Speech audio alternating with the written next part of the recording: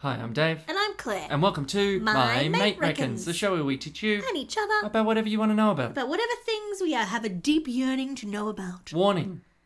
Language.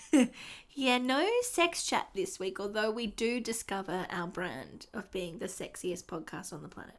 And another bigger warning that we get into some full-on serious racist language. Yes, we read the racist quotes from 1920s of H.P. Lovecraft. So FYI, they're in there and they're really fucked. Plus, Claire goes on this rant. Classic Claire. Can't stop her. Racist Claire's at it again.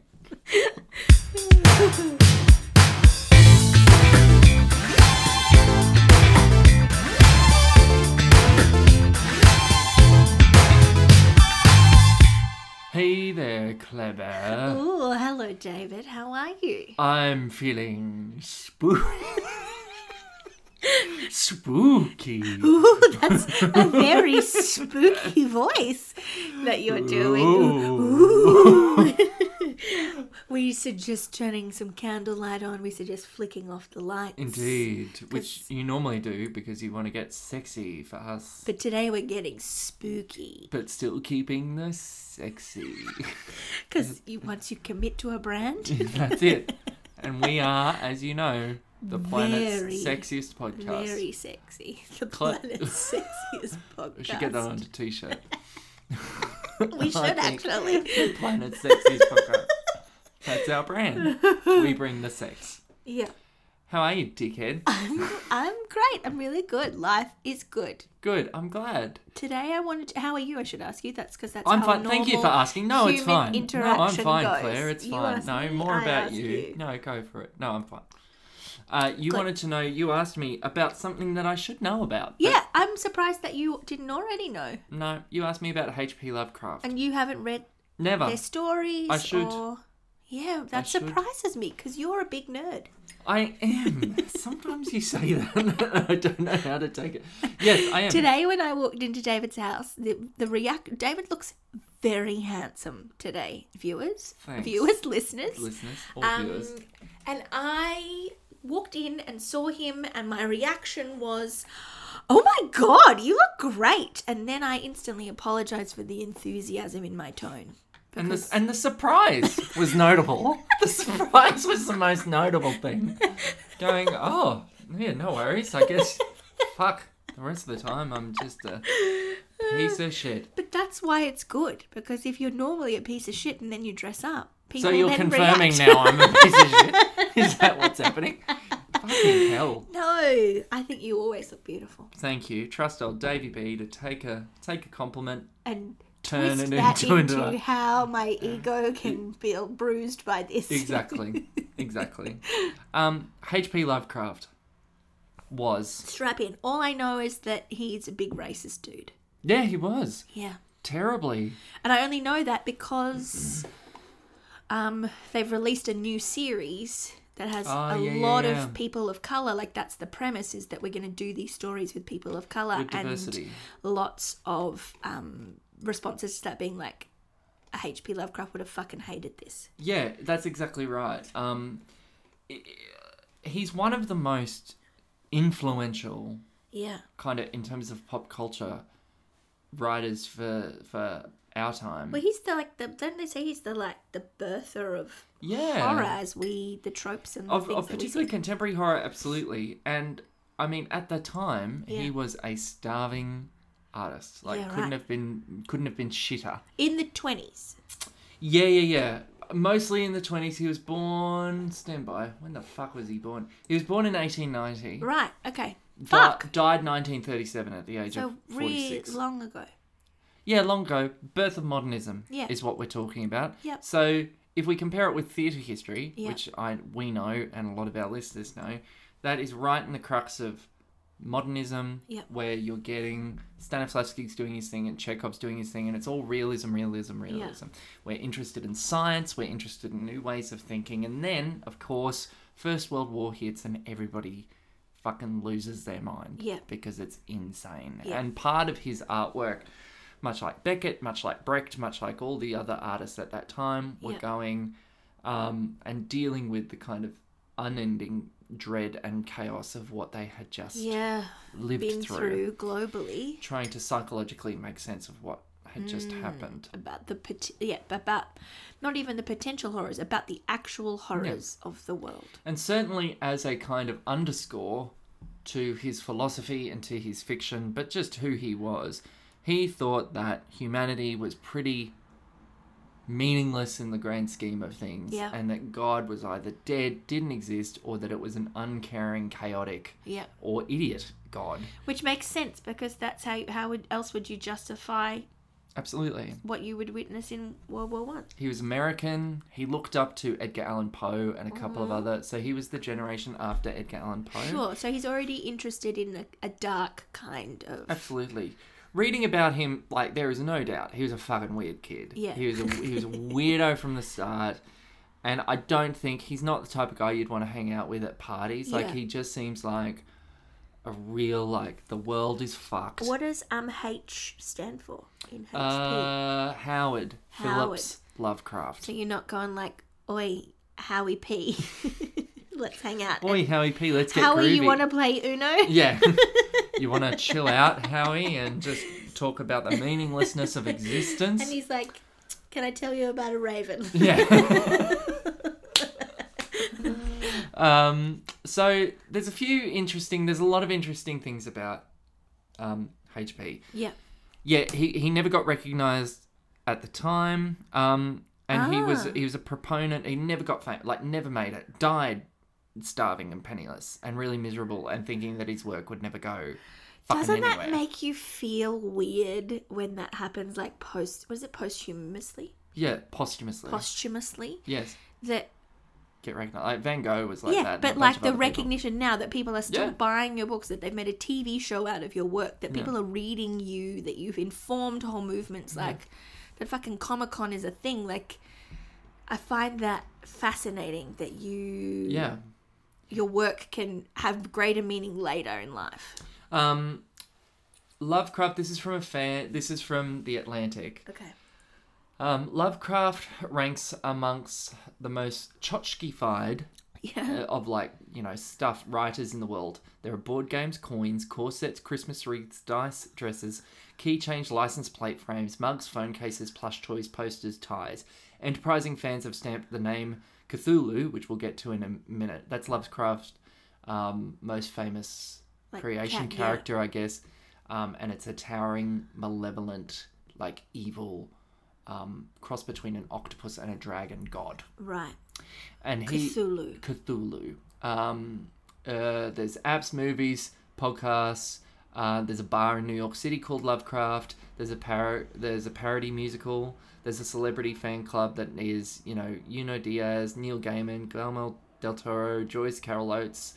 There's a Lovecraft festival in Stockholm, Sweden, Lyon, France, Portland, Oregon, and Providence, where he was born. Oh my god! So he's had huge, partly because he's so fucking weird. Like, the Cthulhu universe. And the writing is beautiful. Like, I've read one of them. One of the stories, which is what triggered you to ask me about him. And the writing is dark, but it's lovely. All I want to do now is read all of it. He never wrote a book per se. He wrote like 70 short stories and poems and all sorts of stuff, and a ton of fucking letters.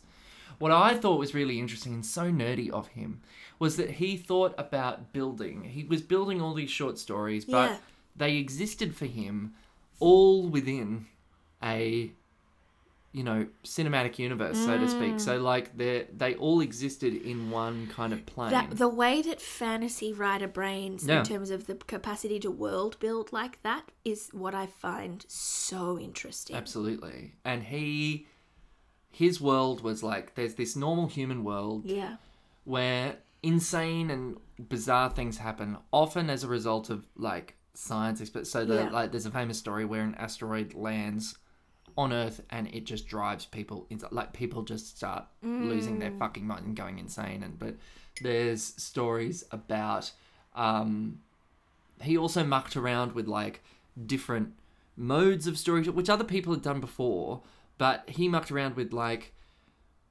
you know the horror films Paranormal Activity? There's a kind of shelf of horror, or Blair Witch, that tries to, like, legitimize itself and make itself scarier by being from a very, like, homespun point of view. So he wrote stories like An Expedition to Antarctica, and these are the notes that we found randomly in the snow. I read was a letter, and it was like a goodbye letter because of the trauma of witnessing this thing, sea creature. Yeah, right. Well, that often happens. It's like just seeing the monster is enough to make people, is intensely traumatic. You're seeing the chaos. And he doesn't describe the monster because he had a theory that what humans could create in their own minds would be far more terrifying than anything he could ever really describe. Correct. Which I find that interesting. And clever of him. Yeah. Because the temptation, of course, is to go, the monster's really ugly and it's got fangs. It's green and it's slimy. It's spooky. Sorry, everyone. Are you scared? Are you terrified? Are you scared? But in the Cthulhu universe, basically, there's this system of gods, and the gods are all insane, large creatures. Cthulhu is a great word. Cthulhu that, like, and I think it's Cthulhu or one of them, like, spits out slime from their mouth-like apparatus, and the slime formulates into the primordial ooze of the universe, and that's what we're all just sitting in. Yeah. Ugh, that's a good image. And he liked this universe, or he was such a fan and so in deep with himself. He wrote a lot of letters. He had a lot of friends, and the friends looked after his kind of estate afterwards. And partly why we still have so much of his work is because his friends protected it and dropped it to universities and wanted to archive it because they all thought he was a genius. But and he never married or never. He married. Yeah. And stayed married to a woman whose name is Sonia Green. And that was fine. But I think that I've discovered no kind of big points about that. But he moved to New York. He and just tried to make it and never did. But he wrote like 10,000 letters over the course of his life to all his mates. His most famous mate, he had a bunch of mates that were all writers, and the most famous is Robert Bloch, who went on to write Psycho, that Hitchcock made the film out of. But he encouraged all his friends to use the characters from the Cthulhu universe to, like, write more in the Cthulhu universe. So all these other writers, including today, because all his stuff is kind of open source, so people have access to dip into the world, which is partly why perhaps so much, like, he is able to perpetuate pop culture so much, because there's nothing you can go in and use his characters. Like, he gives everyone permission to do that. He wanted all his mates to do that, so the world was bigger and more expansive and, like, David, if you're not keeping my text messages to One Day Archive, I'll be very upset with you. So funny, because the Smithsonian emailed me just last week going, can you please make sure that you're saving all of this? Of course they did. Yeah, right. Yeah. But, and I wonder, is there anything in there about, like, why horror, why the scary was his vibe? Because it's all like monsters and creatures and... Yeah, I mean, he just believed the world was a dark place, and he loved Edgar Allan Poe as a kid. Wow. And he had a traumatic life, I think, in that he had... he didn't seem to get... oh, here we go. This is the shit I want to... Okay, so Lovecraft was born in 1890. He was the only child of Winifred and Sarah. Susan. Susie's family was of substantial means at the time of their marriage. In 1893, after a psychotic episode in a Chicago hotel, Winifred, the father, was committed to Butler Hospital in Providence. Wow. So very early on, the father had very full-on mental health trauma. Though it was not clear who reported Winifred's behaviour to the hospital, medical records indicate that he had been doing and saying strange things at times for a year before his commitment. Winifred spent 5 years in the hospital before he died in 1898, when Howard was just like 8. Right. So that is just imprinted on his baby brain, a level of psychosis, and they can take you away and lock your dad up. Insane. Ugh. Yeah. And he grew up with his aunts and his mother. Lovecraft later recollected that after his father's illness, his mother was permanently stricken with grief. Whipple became a father figure to Lovecraft at the time, one of the maternal grandparents. Lovecraft noting that it was his grandfather who became the center of my entire universe. And he would often travel around with his grandfather, and by the time he was 3, he was proficient in reading and writing, apparently. Wow, so he's really fucking smart. But there's like $2 pop psychology there if you go, your father dies at a super young age and your father is insane. And from extreme circumstances, yeah. And then you spend your life writing about insane gods who don't give a shit about you. Then there's something going on. But yeah, mega racist. This is the other complicated thing. Well, not complicated thing. It's just, let me find it. Let me find some of the quotes that are awful. He just didn't like anyone except white Anglo-Saxon Protestants. Right. Where did he grow up? He grew up in Rhode Island, in very suburban... Oh, here we go. He was a virulent racist. The xenophobia and white supremacy that burble beneath his fiction are startlingly explicit in all his letters, which we have. Flip through them and you'll find the author bemoaning Jews as hook-nosed, swarthy, guttural-voiced aliens with whom association was intolerable. New York City's flabby, pungent, grinning, chattering N-words.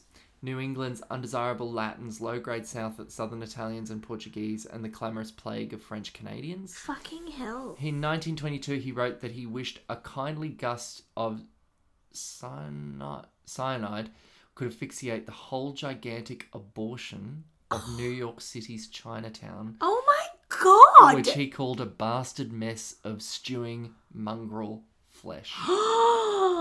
In another letter he wrote, in general, America... Howard! I know. You motherfucker! In general, America has made a fine mess of its population and will pay for it in tears amidst a premature rottenness unless something is done extremely soon. Now, what I think is interesting about all this is given that he's written it and it's so awful and we're in 2021, that he hasn't been cancelled and outlawed more than he still has such a... Is it because... And this is one of those instances where people are separating the art from the person. Because I think this is only in his letters, in his personal fiction, whereas in his like non-fiction work, it's just his personal letters. That's where that comes out. So that's how people know about that. But if you just go off his fiction, then of it's his still stories, filled with character stereotypes and shitty things, apparently. Oh, right. Yeah. I thought they was separate. Yeah. I don't know then. How are we... Alan Moore, who is the writer behind Watchmen and is an influential comics writer and was incredibly influenced by Lovecraft, offers the opinion. The comics writer Alan Moore picks up this subject.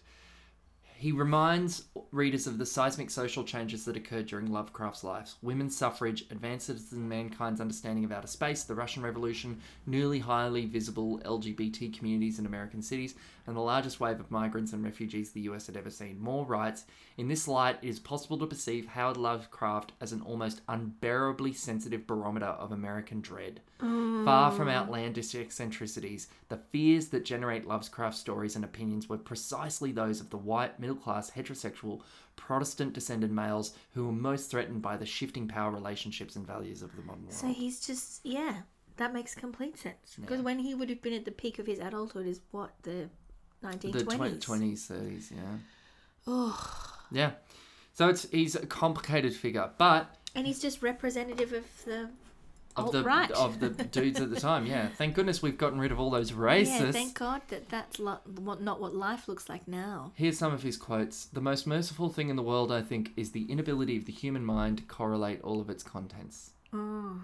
That is not dead which can eternal lie, and with strange eons even death may die. Doesn't he sound like a guy you want to have a drink with and hang out with?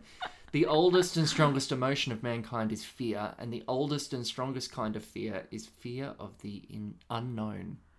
Oh, yeah, good. From even the greatest of horrors, irony is seldom absent. Even from, what was it? What one? From even the greatest of horrors, irony is seldom absent. Mm-hmm. Yeah, so you go. Fuck.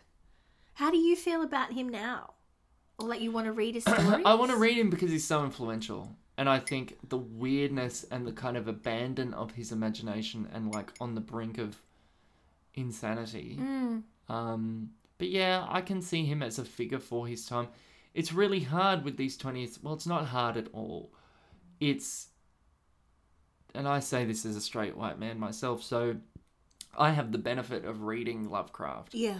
Without feeling persecuted in any way. Yeah.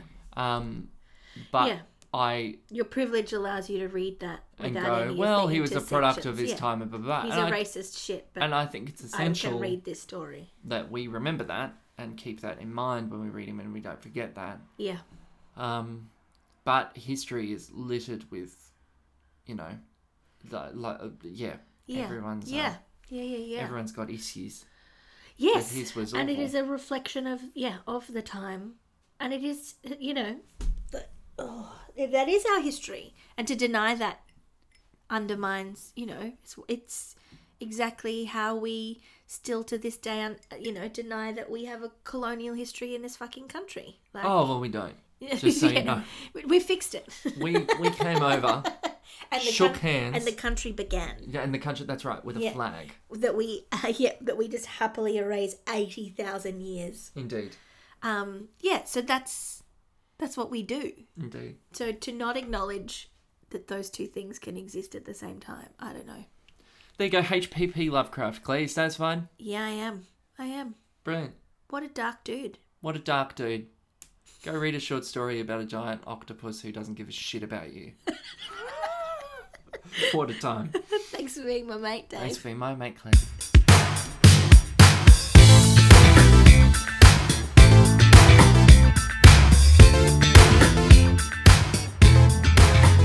Thanks for listening to the show. If you'd like to leave a rating and review on whatever service you're listening to this Please on, do. that would be great. That'd be great. Tell your friends, tell your mates. That's right. That's the name of the show. I see what you did there.